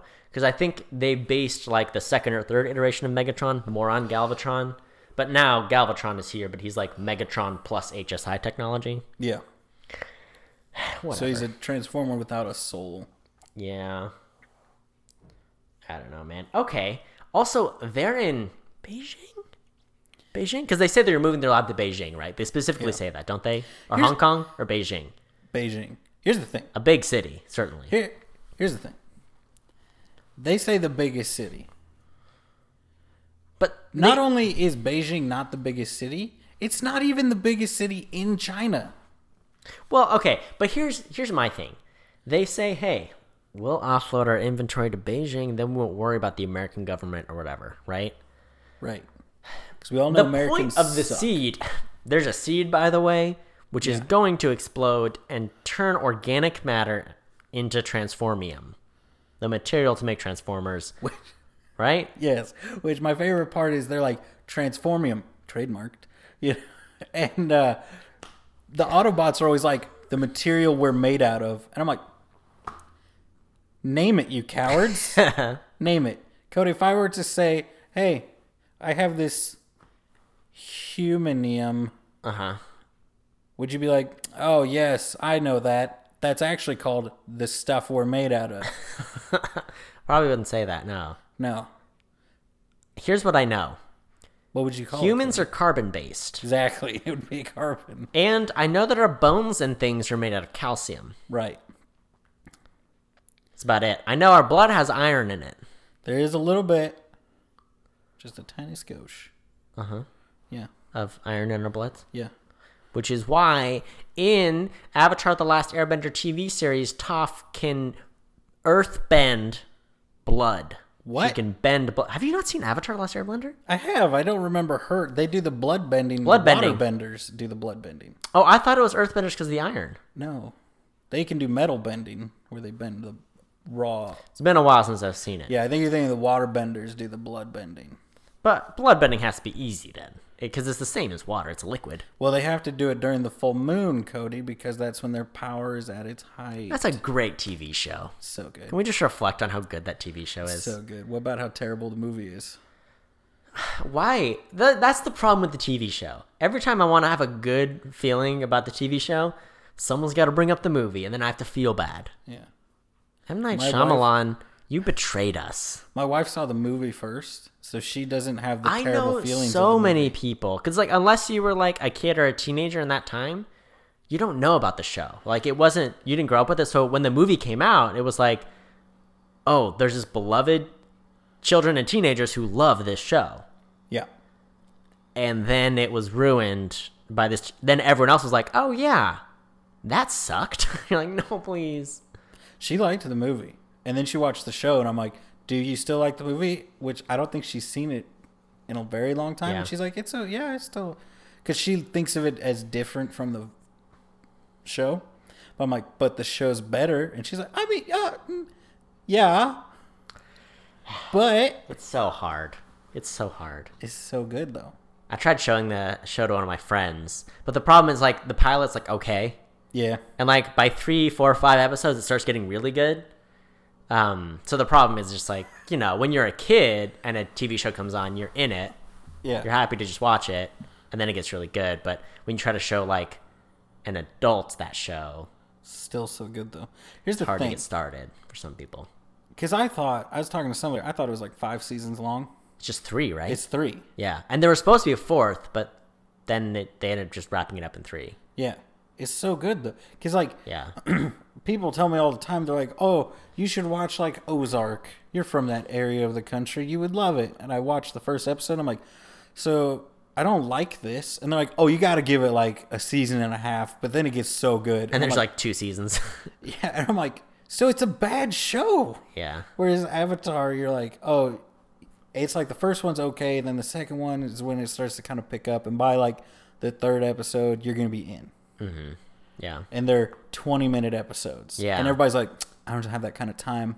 I got to go binge watch a bad show on Hulu. And it's like, why? I'm calling out Kaylin specifically. And that's the thing about Avatar 2 is that it ends so what, like, it just kind of builds and builds and builds and has a great ending. Yes. Whereas, you know, people like to watch Game of Thrones. The ending sucks. So enjoy 8 seasons of a show you love, of 8 seasons of hour-long episodes, and then... My wife recently pulled up, because she's not watched Game of Thrones. She watched most of the first season. And it has been funny watching her be like, I've never seen it too. I've seen clips of it too. I saw most of the first season. Mm-hmm. To where one day I'm sure she's going to be like, I watched it every episode multiple times. Yeah. And so she pulled up the death of Joffrey. And it's horrifying, but it's so satisfying because you hate that character. Mm-hmm. So she pulled up that because she wanted to see the whole scene. She hadn't seen it yet. Yeah. And we were sitting there watching it, and I just went off on Game of Thrones and George R. R. Martin and how much the show sucked and how bad of a writer he is and how much I freaking hate that story. Yeah. And I'm like, looking back at that show, I hate that show. Uh-huh. I liked so much more. Like, I think I liked a lot of the things they did in the last season better than the rest of the show, even though it was the worst season. Yeah. Because the bad stuff was them having been painted into a corner by George R. R. Martin's terrible writing. Yeah. Fun fact, that's why the last book's never going to come out. Because he's like, I can't end this because it's going to end bad. Right. And then they did, it ended fine. It ended the way everybody... I don't know why people thought it was going to end differently than that. Yeah. It's bad. Here's what I have to say about George R. R. Martin. I just need to tell you. So when someone's telling you a story, I'm guilty of doing this. Yeah. And it's like, you get to the end of the story, and you're like, okay, dude, I feel like this story was you picked up a fork and accidentally threw it away. But you started telling it 2.5 hours ago. Yeah. You could have just said, hey, it was funny, I picked up that fork the other day and I accidentally threw it away, but then I had to dig it back out. Yeah. I feel so dumb sometimes. Mm-hmm. But instead, now I know your family lineage, your blood type, the life story of all of your neighbors. Yeah. And how you killed a guy one time in high school. And like all this stuff. And it's like, you could have just said the fork thing. And that's George R. R. Martin. That's the bummer of like Game of Thrones. They have so many interesting characters, but then so much of the show is just like, people suck, right? Yeah. All these people are like, they're dead. Oh, this bad thing happened. Isn't this crazy? Don't worry. We're going to pay this off, and it's going to be great. This is a really suspenseful thing. Don't worry. When it happens, it's going to be so cool. And then it never quite... I don't know. Like, to your point, it was kind of like, oh, that's what happens? Yeah. Cool. It'd be like that. Yeah, I guess it's like... Why'd you go so deep on this dude? Yeah. I didn't need to know about your little cousin. Like, that's actually... Fun fact, has nothing to do with this story, and why do we spend 3 episodes on him? Yeah. Anyway, I went off on him for a very long time. Because I started reading the book, and I was like... So, are you saying you're not excited for Elden Rings, then? Does No. George R. R. Martin collaborating on the story for that not do anything for you? That's a game, right? Yeah. Yeah. It's the next From Software Souls-like thing. I think that'll be fine because there's going to be... He's so good at lore dumps. And that's all, yeah. That's what he writes. That's 80% Like- of Souls stuff. People, you point to Tolkien. They compare Tolkien and Martin. How dare you, Cody? How dare you? Because Tolkien has a point behind all of his stuff. Well, because Tolkien wrote 10,000 years of history for Middle-earth. And people say, oh, are you ever going to publish that because he wrote it and then he wrote Lord of the Rings. And they're like, are you ever going to publish that? And he's like, no, nobody cares. They're like, why did you write it? And he said, because that helps me know, in this instance, how this person will act because I know their culture. The history and the culture. Because I know it. You don't need to know it. You just need to know that that's how that person acted. Right. And then his son put out the Silmarillion, which is a lot of those notes condensed down, but he never wanted that to be published, really. Right. Because he's like, nobody cares. Nobody wants this. They want a story. They want a good story. Right. George R. R. Martin, on the other hand, he wants you to know he's like, all right, and then they entered the cabin, and his cloak was blue, and it was blue because the house colors were blue. The house colors were blue because back in 18,000 years ago, there was a blue paint spill on their red cloak, and now it's blue when it used to be red. It was red because he got stabbed, and he dyed the white cloak red, and it was white because... It's like, shut up, Martin. Oh, man. He is the writer that high school English teachers have wet dreams about. Yeah.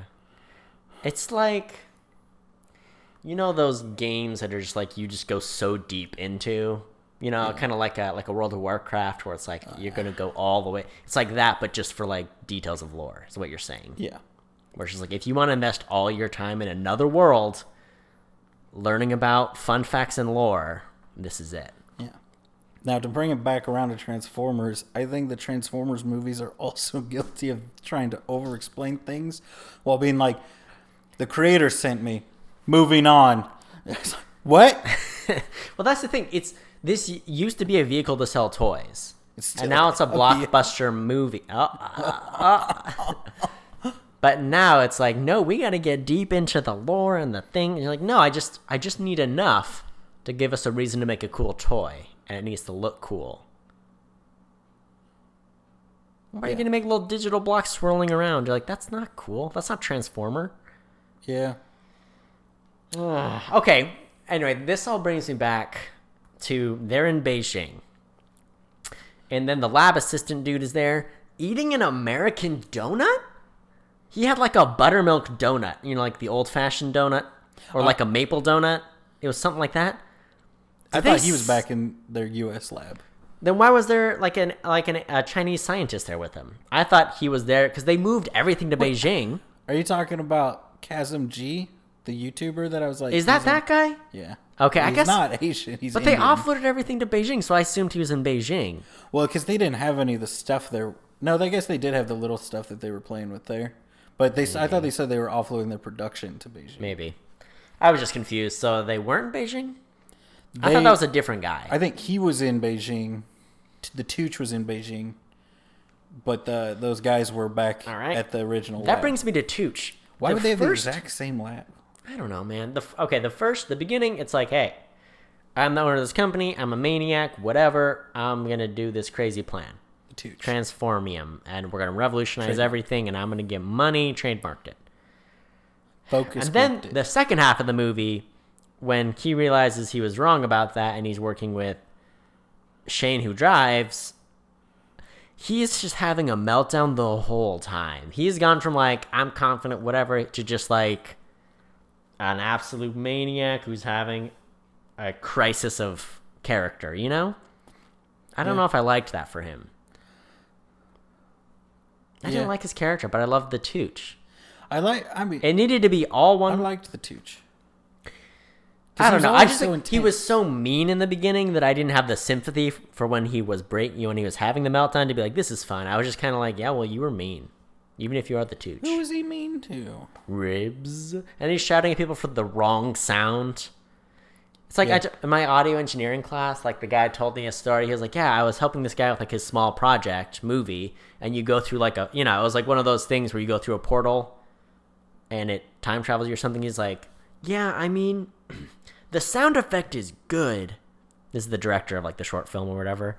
But it needs to be more green, you know? Like the sound of it should be more green. It's like one of those people who are like, I have a vision. And then their vision is like, it needs to sound like the future, you idiots. This obviously isn't the future sound. And you're like, well, how about you give us good, I thought that was mean. Here's how you make a sound more green. You know the sound yogurt makes when you pour a big thing of yogurt out of the big yogurt container? Makes it, like the flubber sound. Yeah. That's what he added to it. He's like, it's perfect. You nailed it. Nice. So that's how you solve that problem. Yeah. Anyway, so like things like that, he's a bad dude. He's got like six lady assistants are weird and he's a jerk to everyone. He's selling out. He's getting this Transformium from Autobots and he's obviously not crossing his T's and dotting his, he's a bad guy. Yeah, he's a bad guy. He's very clearly based on Steve Jobs and that his attitude, who, if I remember correctly from, all of the documentaries that came out 5 seconds after his death. It was very much, walk into a room and be like, why isn't it blue? And he'd be like, because it's never been blue. You wanted it blue? And he's like, you're fired. I'll do it.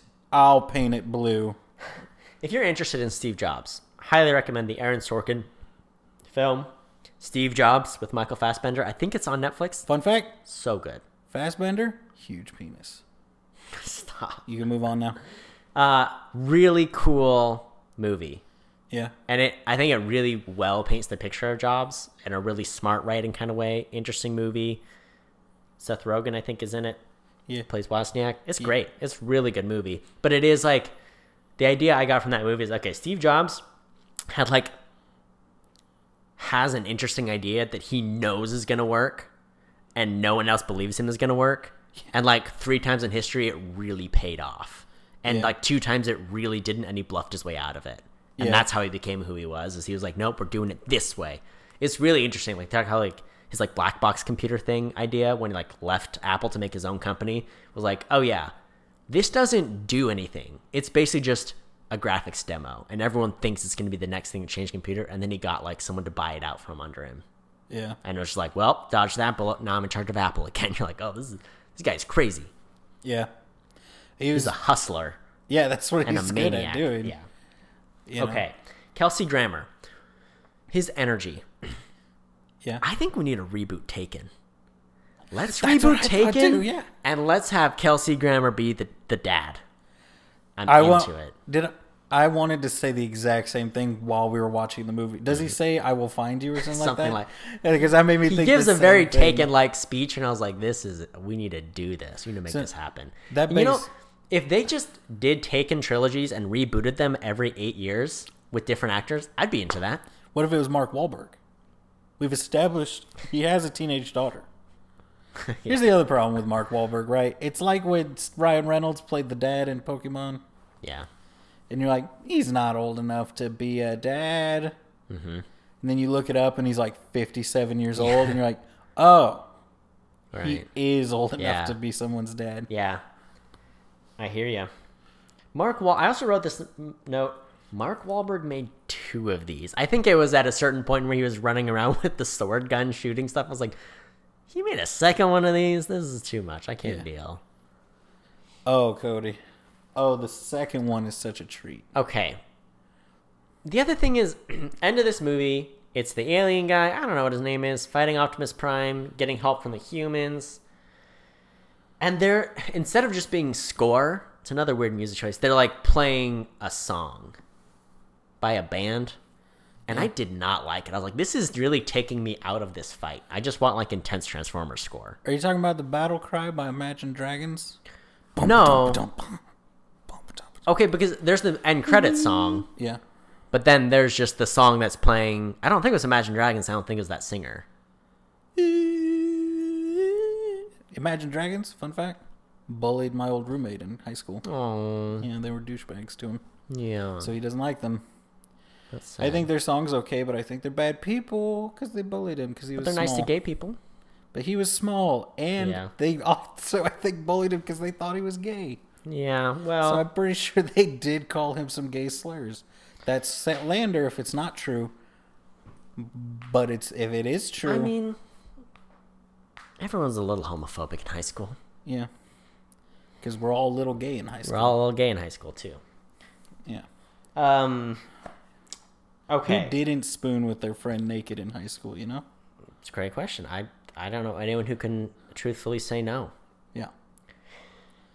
Why didn't the bomb go off? It was on a timer, right? No, I think that was because they were like, it's it was on a and he's timer? like, or it's signaling its location, and that's what it ended up being. Who was going to detonate it, though? Because wasn't it going to just go off? They were like, as soon as we get into a big city, the biggest city, then we're going to blow it up. So who was in charge of detonating it? Wasn't it the alien guy? Or because the alien guy died, the bomb wasn't going to go off?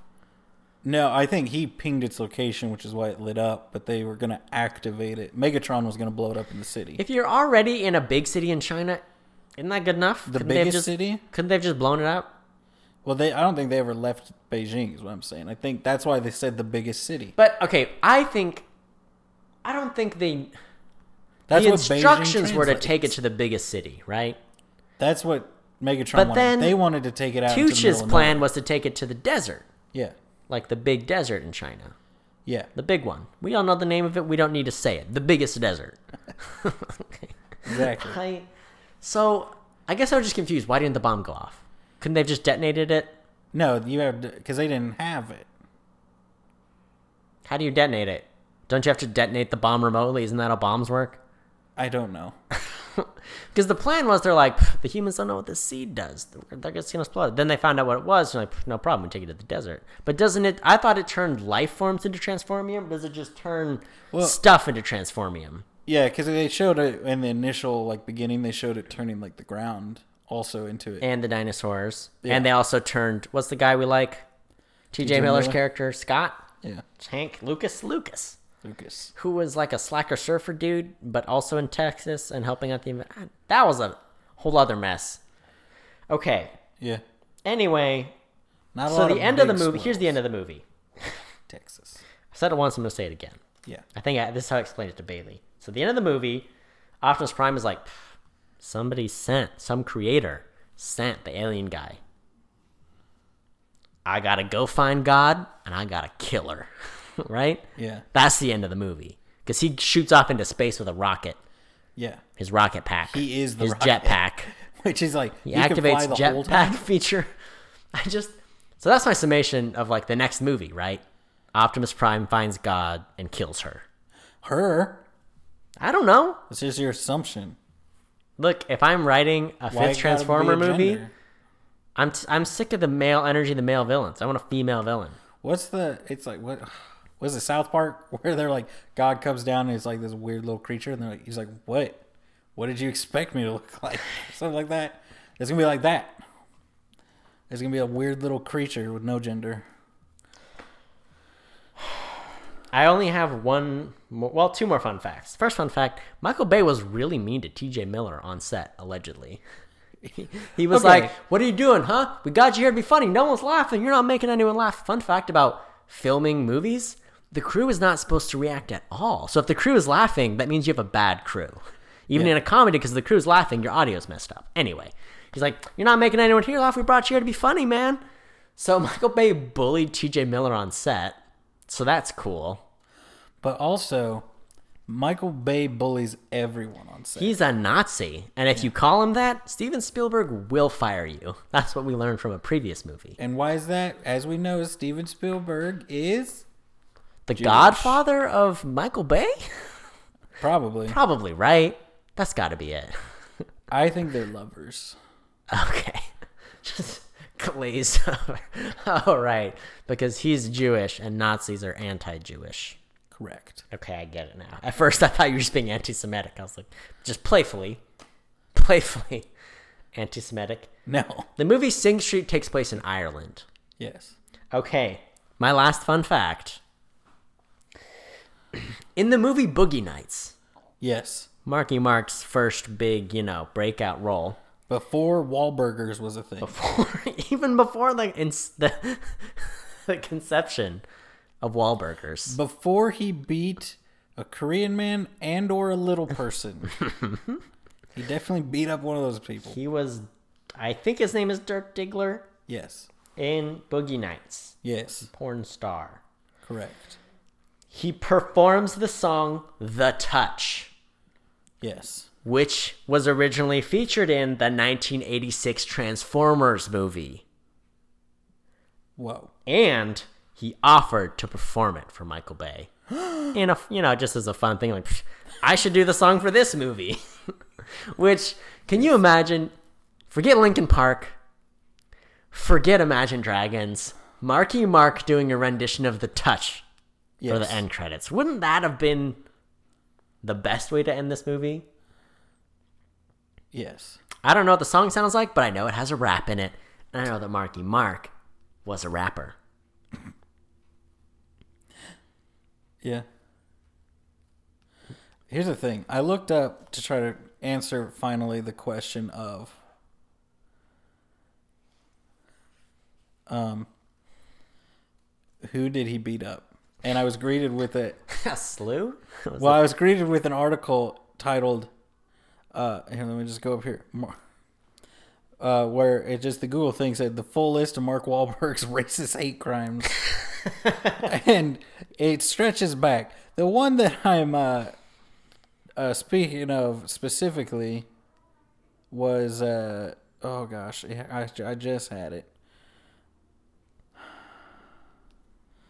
Where he attacked a Vietnamese man. Yeah. And beat him up like his old man from Vietnam. So I was incorrect. I'm sorry. He was not Korean. Knocked him unconscious with a 5-foot wooden stick. See what I'm saying? While punching another man. Shia LaBeouf has issues, but look at Marky Mark. What happened? The other thing is, I thought for sure the trivia would explain why Shia LaBeouf isn't in this movie. It doesn't. Doesn't explain. I mean, I guess, is that when Shia LaBeouf had his meltdown? Yeah, he was having his meltdown. He was in the midst of it, I think. Yeah. So he was, I think this was right around the time he did the whole bag thing. We're not famous, you know? Mm-hmm. Sure. Did you know he did? You remember he did his thing where he just sat in a room and you could pay to go into the room with him and he didn't react? Did you ever see that? No. It was a thing. Apparently, somebody tried to molest him, rape him, something, do things to him. Right. I don't know if anybody stopped them. That's the thing. Yeah, it's very unclear when I read about it. That's the cost of showbiz, baby. He says it happened. He does not say if that person was stopped, is what I never see, which makes me concerned for his mental state after being alone in a dark room with a lot of weird people. I just hope Shia LaBeouf is okay. You know? Hope he's all right. I think we've established he's not okay, but he's doing better. I saw a video of him wearing like dirty skin-colored pants and doing a dance with the teenage girl. Here's what I learned about it. It looks absolutely insane. It looks like they're naked and like, oh no, they're just wearing like flesh-colored clothes. Yeah. They're supposed to be wolves, like fighting, interpreted through dance. So it's not weird. I will defend Shia LaBeouf, all right? Yeah. I will. I like him. Until something really terrible, until the next terrible thing, and then I'll deny I ever said any of this. Here's the thing. Everybody's looking at Shia LaBeouf like he's doing something weird, right? He's diddling somebody. And then, it's never him that's doing it. Yeah. It's the guys like Kevin Spacey who you're like, oh, he's fine. Yeah. And then it's like, oh, he laid on a 14-year-old? He just laid on a 14-year-old? It was really creepy. I forget. There was like a party, and this is before he came out, and he was like coming on to a 14-year-old for sure. Did he grab a part of him? I know he laid on top of him area or something and held him down, which makes it sound like I always just imagine a grown man just like, this is happening, and then just like laying on top of somebody and not moving at all. That's what I envision happening. Planking. Yes. And I'm like, that seems weird that you should go to jail just for doing that, regardless of the age of the person. Yeah. That was a whole thing. Kevin Spacey was like, it's hard. I was closeted and I never came out. Because like, we're not worried about you being in the closet. We're worried about you molesting this person who is underage of all things. Like, it's not appropriate. Yeah.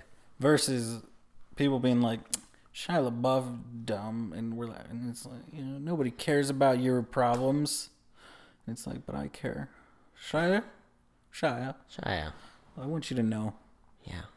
The opinion havers, we're here for you. We're here for you. We care about you. We want for your wellness. You want to talk sometime? Let's watch Honey Boy. I think the other thing is you watch Honey Boy and you have a lot more sympathy for Shia LaBeouf because you're like, oh, messed up what happened to Shia LaBeouf in his childhood and his like father relationship and everything. Yeah. Watch Honey Boy. It's depressing. Yeah. So anything else? Look, I'll get naked and dance fight with you. Yeah, I would Capoeira. We'll do capoeira together. Shout out to Bob's Burgers. Well, thanks for listening, everyone. One more Michael Bay Transformers movie, and then we got a non-Michael Bay Transformers. This is crazy. Yeah. A non-Michael Bay directed Transformers movie is only one Michael Bay directed Transformers movie away. This is the one that killed his dynasty. Well, thanks for listening. Share us, rate us, review us. Yes. Wherever podcasts are shared, rated, and reviewed. Yep. You can reach out to us at Opinion Havers on Twitter, and we will respond. And you can recommend movies, and I can decide if that's a good or a bad idea to do. Oh, now you're filtering. We're them. crazy open-minded, but some of you are maniacs, all right? What? I have respect for myself. I have standards, and I don't think anyone should have to watch an obscure Doctor Who film that cannot be easily obtained. All right? I said it. We'll get it one day. We will, but how? I don't know. Maybe we need to get on the Laserdisc community. I'm sure they've got a copy of it somewhere. It might be on HBO. Laserdisc community, get a Laserdisc player, figure out how to plug that into a modern day TV. Bing, bang, boom. If I'm honest, I put my wife in charge of finding the film, and I don't think she's done anything with it recently. Well, she is a. Let me tell you, I'm okay with that. She is a Whovian, or as I like to call her, a Who of Whoville.